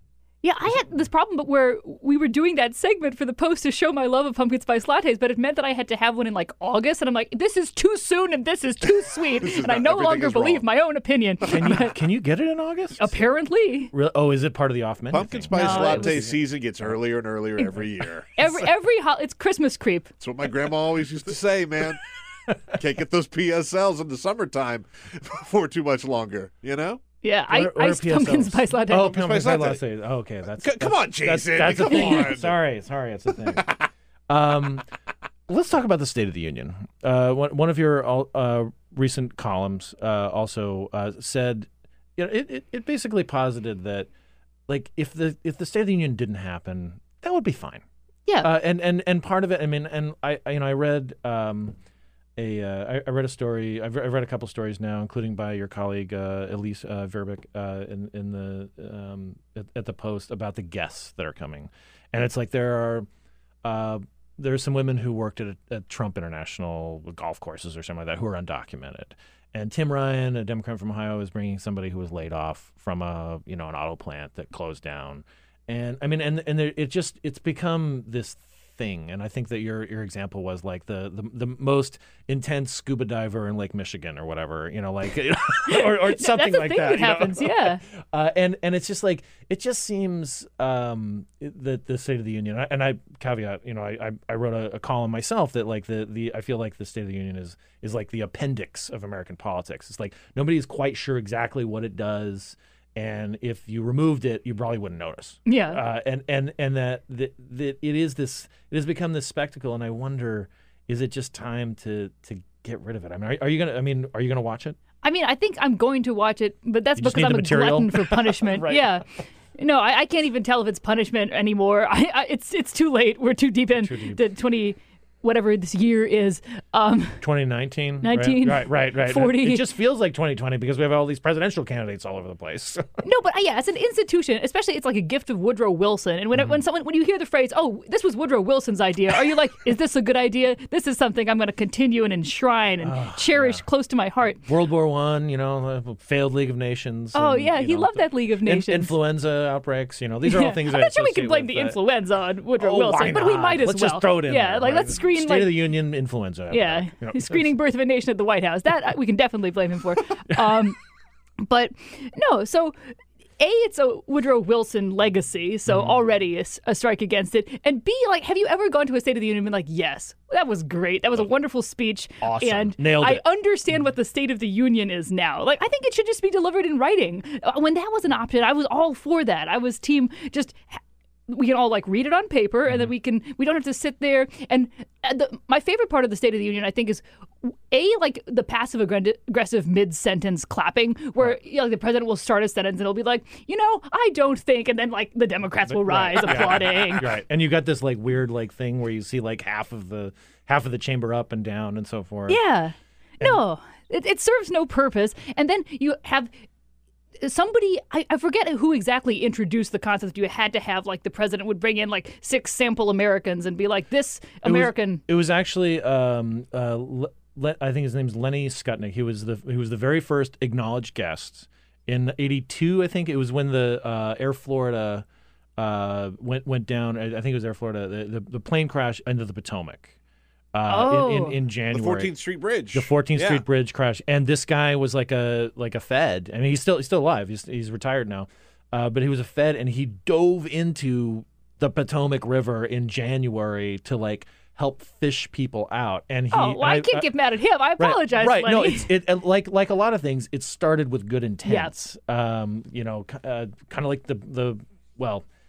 There, yeah. Well, I'll leave the metaphors on all the different things that start with good intentions and just like my favorite era of the State of the Unions were George W. Bush, when he would give like a pretty normal State of the Union address, but he would always have like one or two weird things in there, like what like. One year he talked about the switchgrass. You remember the switchgrass? Yes. He talked about steroids. One year he talked about stopping human-animal hybrids. Not a joke. Not a joke. It was just making sure we were paying attention. Yeah. It's like that writer in your contract where it's like, and green M&Ms must be removed from the bowl. It's like, okay. Or for this president, the Starburst. Like Kevin McCarthy is right there to pick out the strawberry Starburst. The offending Starburst, yeah. The one State of the Union that I would have liked to have seen is Gerald Ford's in 1975, because he had the guts to stand up. He had just, become president a few months before. Like the country was like, what is happening? Like the Russians are going to nuke us any minute now. Nixon got away, all this kind of stuff. And he just laid it out. He said, like, my fellow Americans, the State of the Union is not good. And it was like, that's amazing. I think they have it on C-SPAN. Like they crop up the State of the Union stuff. And it is, I maybe not watch the whole speech, but just watch the beginning, because it's like, Whoa, somebody actually like said it like it was. Like, it's not good. It's a very Bulworth kind of statement. Like, it's not. It really sucks. It's terrible. That's great. It's 1975. There's an embargo, oil embargo. Everybody hates life right now. Inflation. Yeah. Like, why would you ever vote for somebody? Oh, wait, hold on a second. Let me read that. He like takes off the glasses. He's like, no, I'm going to speak from the heart. Right. So, yeah, I think the guests, I mean, they started out with a good, like, look at this guy. I mean, he literally dove into the water, like risking life to help other people. And now it's become this thing of like, we're going to embarrass like people. Last year the president brought these parents whose daughter was killed by gang members, and to sort of make a point. It's like, it just felt exploitative. I feel like it's not that the people themselves are bad. It's just that the idea of like, oh, we got to have 6 Americans and we got to use them to illustrate the policy proposals enshrined in this speech or whatever. Like, the policy proposal might be a little strong in terms of like the content of the idea being expressed. Except when you're talking about switchgrass. Yeah. No, I brought with me 6 distinguished blades of switchgrass, and they will stand for our fellow citizens. Like. So it takes a lot of time, and everyone feels like, hey, this person's worth clapping, and then suddenly 40 minutes have passed, and it's I love it. Like, no, I cherish my 40 minutes as though I don't spend my life staring at everything that Donald Trump says and does. Right. I really value my time. What was it? An hour? If like getting rid of Facebook gave you an extra hour of your life? An extra hour of personal time every day. If you got rid of Facebook and you stopped using Facebook, you would get an hour of your life back. And that's just one social media. That's just exactly. It's like I would just spend it on Twitter, I think. Right. Yeah. Well, journalism, right? I mean, so we are journalists. I can't help but think that we're more addicted to Twitter than the general population or the general non-MAGA population. I can't imagine, like, I don't know. I feel like my aunt's on Twitter, so maybe people are. Right.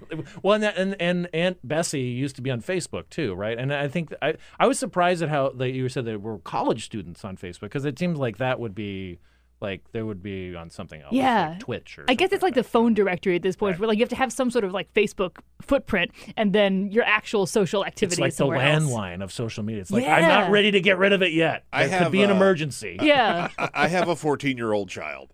And there is nothing less cool than Facebook, Twitter, any of that. Like, they just don't. I want nothing. Yeah, where are they? Where are they hanging out? Yeah, where are Magnus and Grace spending their social? So media here's the thing that I found out. Great names, aren't they? Oh, those are superb names. We believe in names of destiny.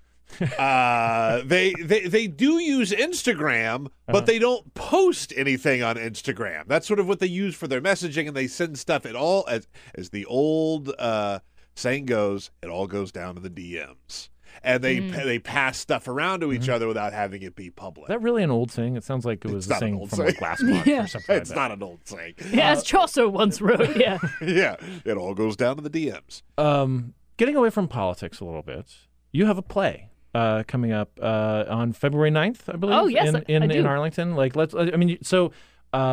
for folks who only read you in the Post or follow you on Twitter or something, they may not know that you were affiliated with a group. I think it was the Welders. The Welders, which is a playwrights collective, right? Which is very cool. It is fun. And you've had other plays, like you were I think your last one was in the Anacostia Playhouse. Is that what it is? Or that was a couple years ago. I had one at the Silver Spring Black Box fairly recently. Okay, and so let's talk about your play that's coming up. It's called Tragedy Averted. Tragedy Averted. It's a great title. But let's talk about your play and where people would go if they wanted to see it. You can go check it out.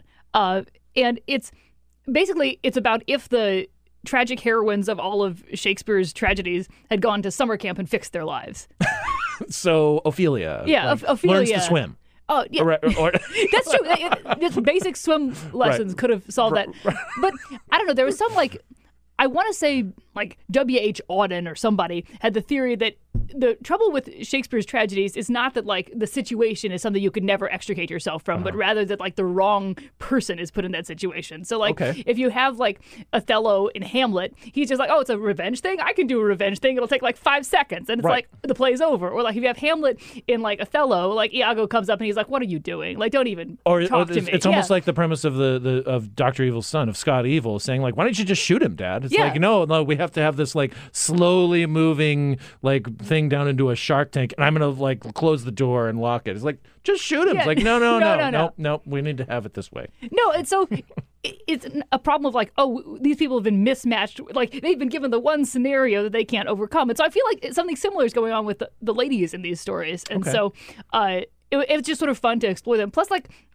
I like any opportunity where you can get a bunch of female named characters to get together and talk about a non-man subject. So they interact with one another. Yeah, so they're Cleopatra and Ophelia. Well, mostly it's the teen girls. So it's no Cleopatra, sadly. She'll have to come back in the sequel. But Juliet, you got Cordelia, you got Ophelia. Everybody's hanging out. Everybody's having a good time. All right. This almost sounds like. This almost sounds like what was the Sondheim play about the assassins? Was it Assassins. I think it was just called Assassins. Where they were all the different assassins, like John Wilkes Booth. Yeah, everybody's got the right to be happy. Right. And is it a musical? It's not a musical. It's not a musical. So maybe the sequel. Yeah, maybe Cleopatra could be the. Yeah. And this is in Arlington, right? Yes, it's Avant-Garde. Avant-Garde. And it's free, so check it out. Oh, it's free. All right. Yeah. So and I believe also.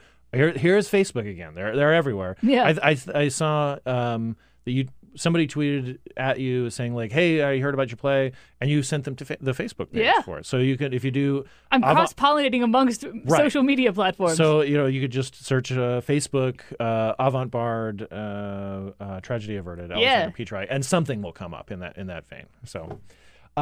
Alexandra, thank you so much for coming by this snowy morning. Oh, it's very snowy. It's not snowy, but it's not death-defyingly cold. I mean, No. your heritage is in Wisconsin. Yeah. I would not want to be there right now. Oh, no. No. So, but thank you so much for coming by, and we'll see you around. Yeah. All right. Thanks for having me.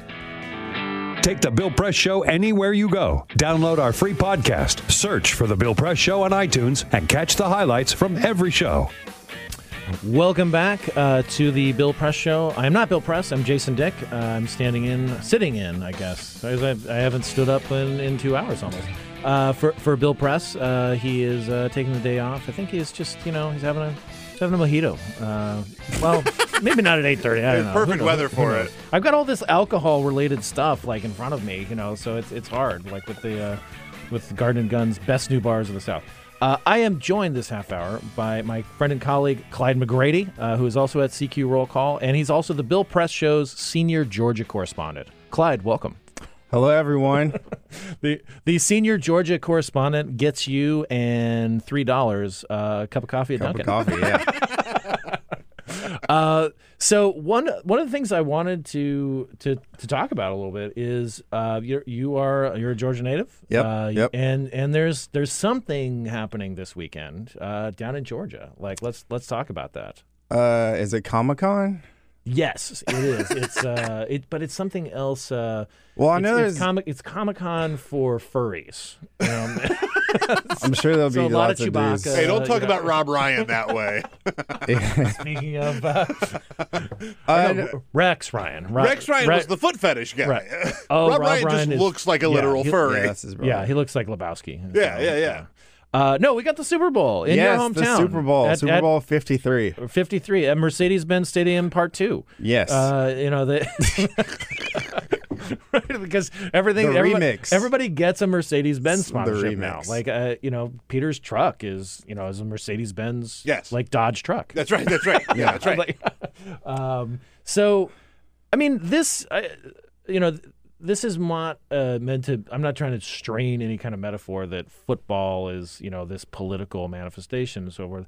But this is as close as we get to a secular holiday in the United States. The Super Bowl, and also there have been political, sort of ramifications for professional football, particularly with the current occupant of the White House. Mm-hmm. He likes to comment about people kneeling or not.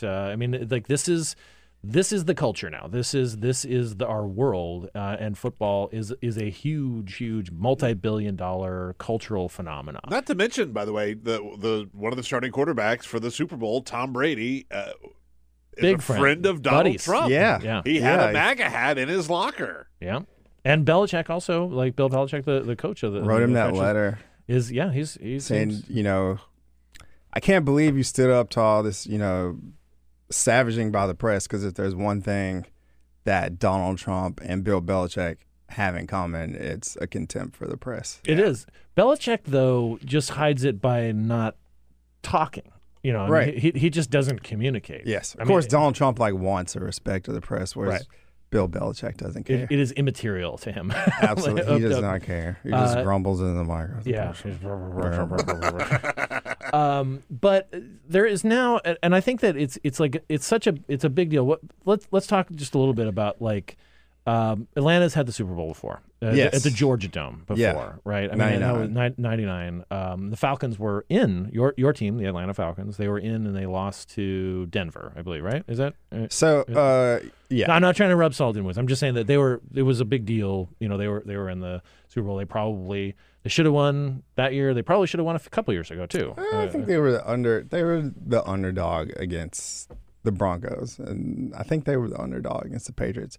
But yeah, as a Falcons fan, I gotta say I was kind of upset about how political that Super Bowl was, because it was right after Trump's inauguration, and of course he had the ties to the Patriots because he's friends with Bob Kraft and Tom Brady. And the Falcons, 2017 Super Bowl, Falcons, Patriots. Falcons, infamous Super Bowl, everybody remembers it. But the Falcons kind of got adopted as the team of the resistance, and I was like, that is just too much pressure.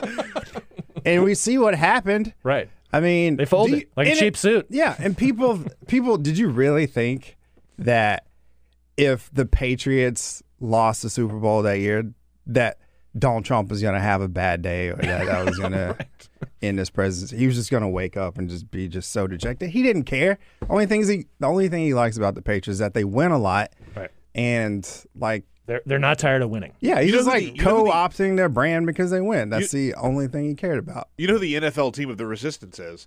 None of them. Yeah, none of them represent the Resistance. Okay, all your faves are problematic. Exactly. In the NFL. all that is that because it's, except Arthur Blank, he's a saint. Yeah, it might be because most of the owners, with a couple of exceptions here or there, are white male billionaires, kind of like Donald Trump, right? I mean, he fits the demographic. He got a lot of money from NFL owners. Yes. Yeah, they're very arrogant. They don't really respond much to outside pressure because they're like, look, man, this is what $10 billion league. Snyder Daniel. Yeah, like they don't care. The NFL makes so much money. Right. They don't even think they have to be like innovative with their product.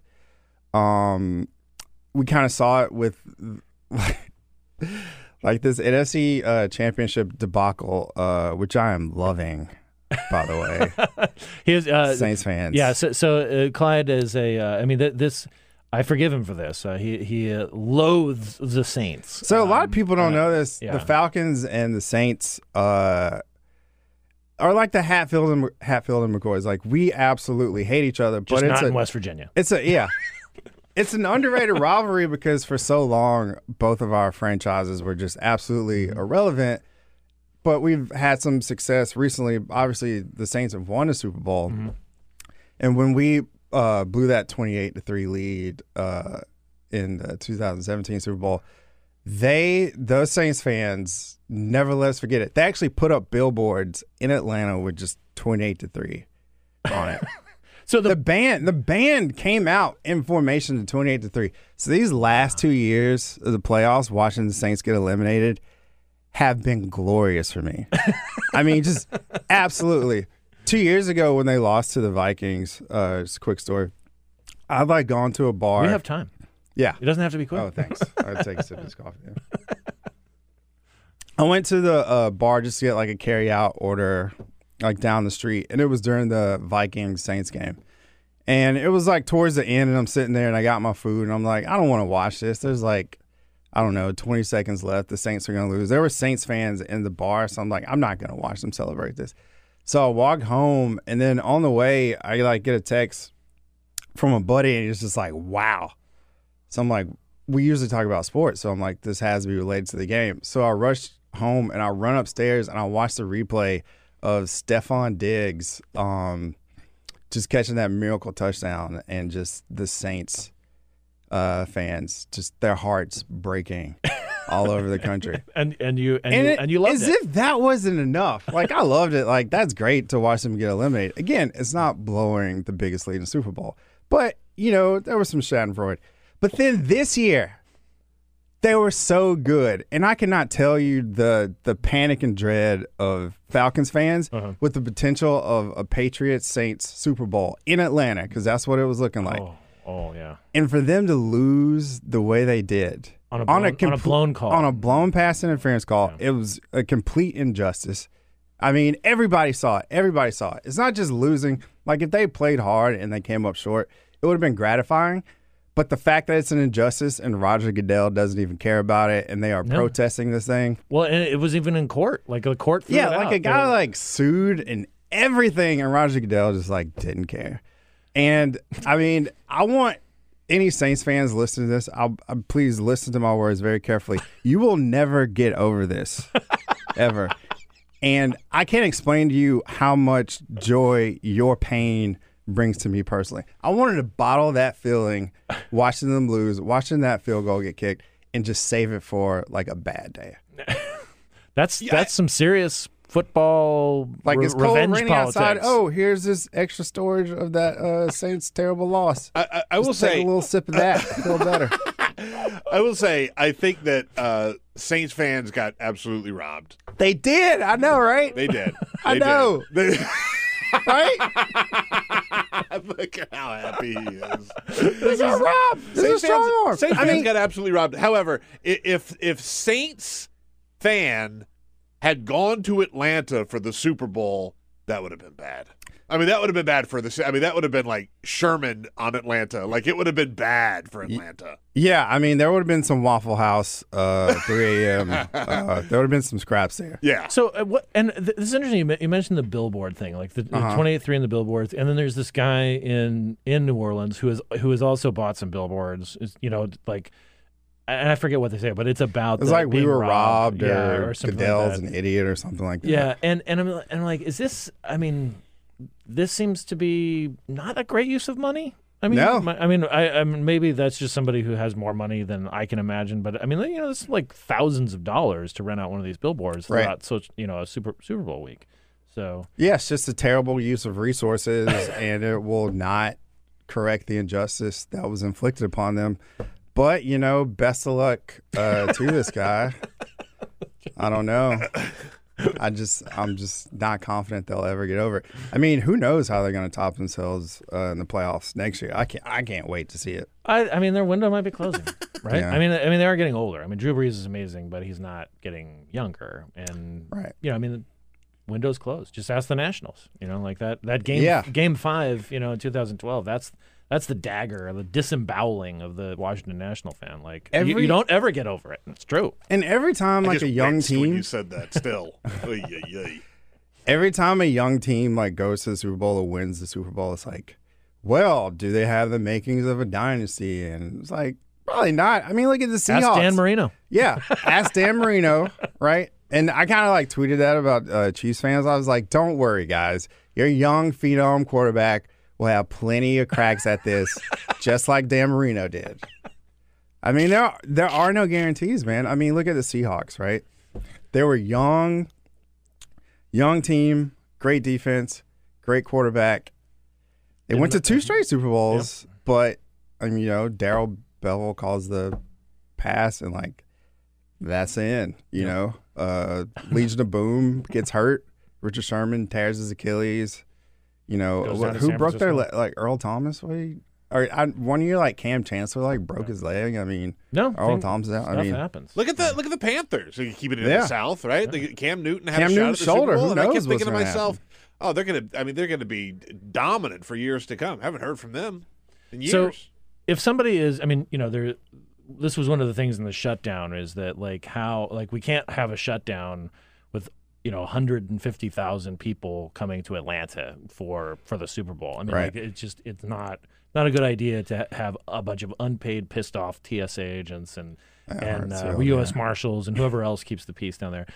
So that we're over that. So people can just enjoy the game or enjoy the media circus and so forth. What should they do as a Georgian? And we'll get to some of the other political stuff too. We haven't even broached Stacey Abrams in her role in the Super Bowl of politics a little bit later this week. But what should they do when they go to Atlanta? Just to, I mean, like what's the nutshell? Like this is what you do when you go to Atlanta. So I guess when you land at Hartsville, you step out to the cab or you take the MARTA. But if you're like calling an Uber or get a cab, just tell them to go straight to the Waffle House. And any that should be your first stop. Waffle House will do? Any Waffle House will do. Maybe the one in College Park near the airport, but just really any Waffle House. Amen. Later on that night, maybe go to Magic City. I don't know what your Magic City is. It's an adult entertainment. No, this is where Ray Lewis got into a little bit of a. Was that a Magic City? It was a parking lot. It was one of those. It was clubs, outside the Yin of Yang Twins. Yeah. Actually, you know what? Just listen to any like Yin Yang Twin songs and whatever clubs or bars they mention. Just go to those. So this is like the soundtrack. Yeah. All right. No, but seriously, go to. I think people are taking this. They're probably taking notes right now. Yeah, absolutely. And if you can't make it to Magic City, go to Claremont Lounge, of course. Yes, there we go. See, Busy Bee Cafe is a great place to eat if you like soul food. What Where else did you go? I guess you got to try the varsity. I was about to say the varsity. I'm not a huge fan either, but you got to go to that thing. But it's like a landmark. Yeah, it's kind of like, I mean, it's a, so this for people who haven't been there, this is a burger place, shakes, fries, and it's, I mean, it has the same kind of place, I think, for a lot of people in Atlanta in that area as like, say, Ben's Chili Bowl does for DC, right? I mean, yes. So I mean, it's like, it's not that it's like this incredible, amazing, plate of food, although it's not bad, but it's just a thing. It's just a thing to see there. So, all right. So let's get ready, because they really only ask you what you want to eat in one way, right? And you know what it is. What do you have? What do you have? What do you have? What do you have? Fun fact: my dad worked at the varsity for about 5 hours in his 20s, and said he just couldn't do it. This is not for me. Yeah. And there's a couple of varsities too, right? I mean, there's the mothership, and isn't there like a satellite now or something like that? Like, well, there's one in Athens. Athens. Okay. I mean, there really is only one varsity. Right. Yeah. Right. But if you're like, if I don't know, I guess if you're there for a couple of days, and I know some people who went down like yesterday just to get like the full weekend. I mean, Athens isn't that far away, and if you need a break from Atlanta, you can go up there. I mean, there's a few good music venues in Athens. Oh yeah. This is where REM, Drive By Truckers, B-52s. I mean, a weird like Georgia panoply, Theater. of music comes from. So switching gears to sort of the political universe, Georgia is it was had one of the most the closest and most interesting gubernatorial races last year.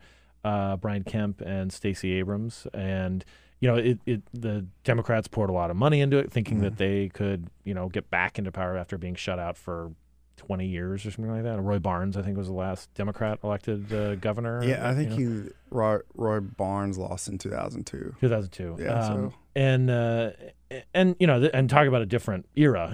Like, I mean, Georgia is a slightly different place than it was in 2002.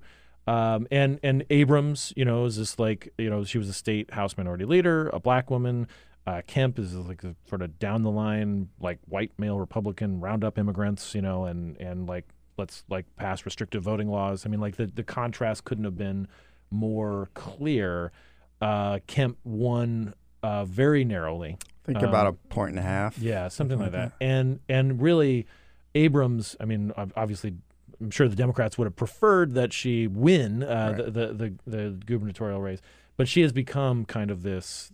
She has arrived as a fixture in the Democratic Party, and she'll be providing the response to the State of the Union, to Donald Trump's State of the Union on Tuesday. And my question to you is, I mean, as a Georgian, are like, that's great, but it also has some perils, Well, when I heard like Chuck, Senate Majority Leader Chuck Schumer had asked her to do it, I was like, why is he trying to end her political career before it really gets started? Right. Why is he doing this to her? Right. Is there any profit in doing the State of the Union response? One, does anybody watch it?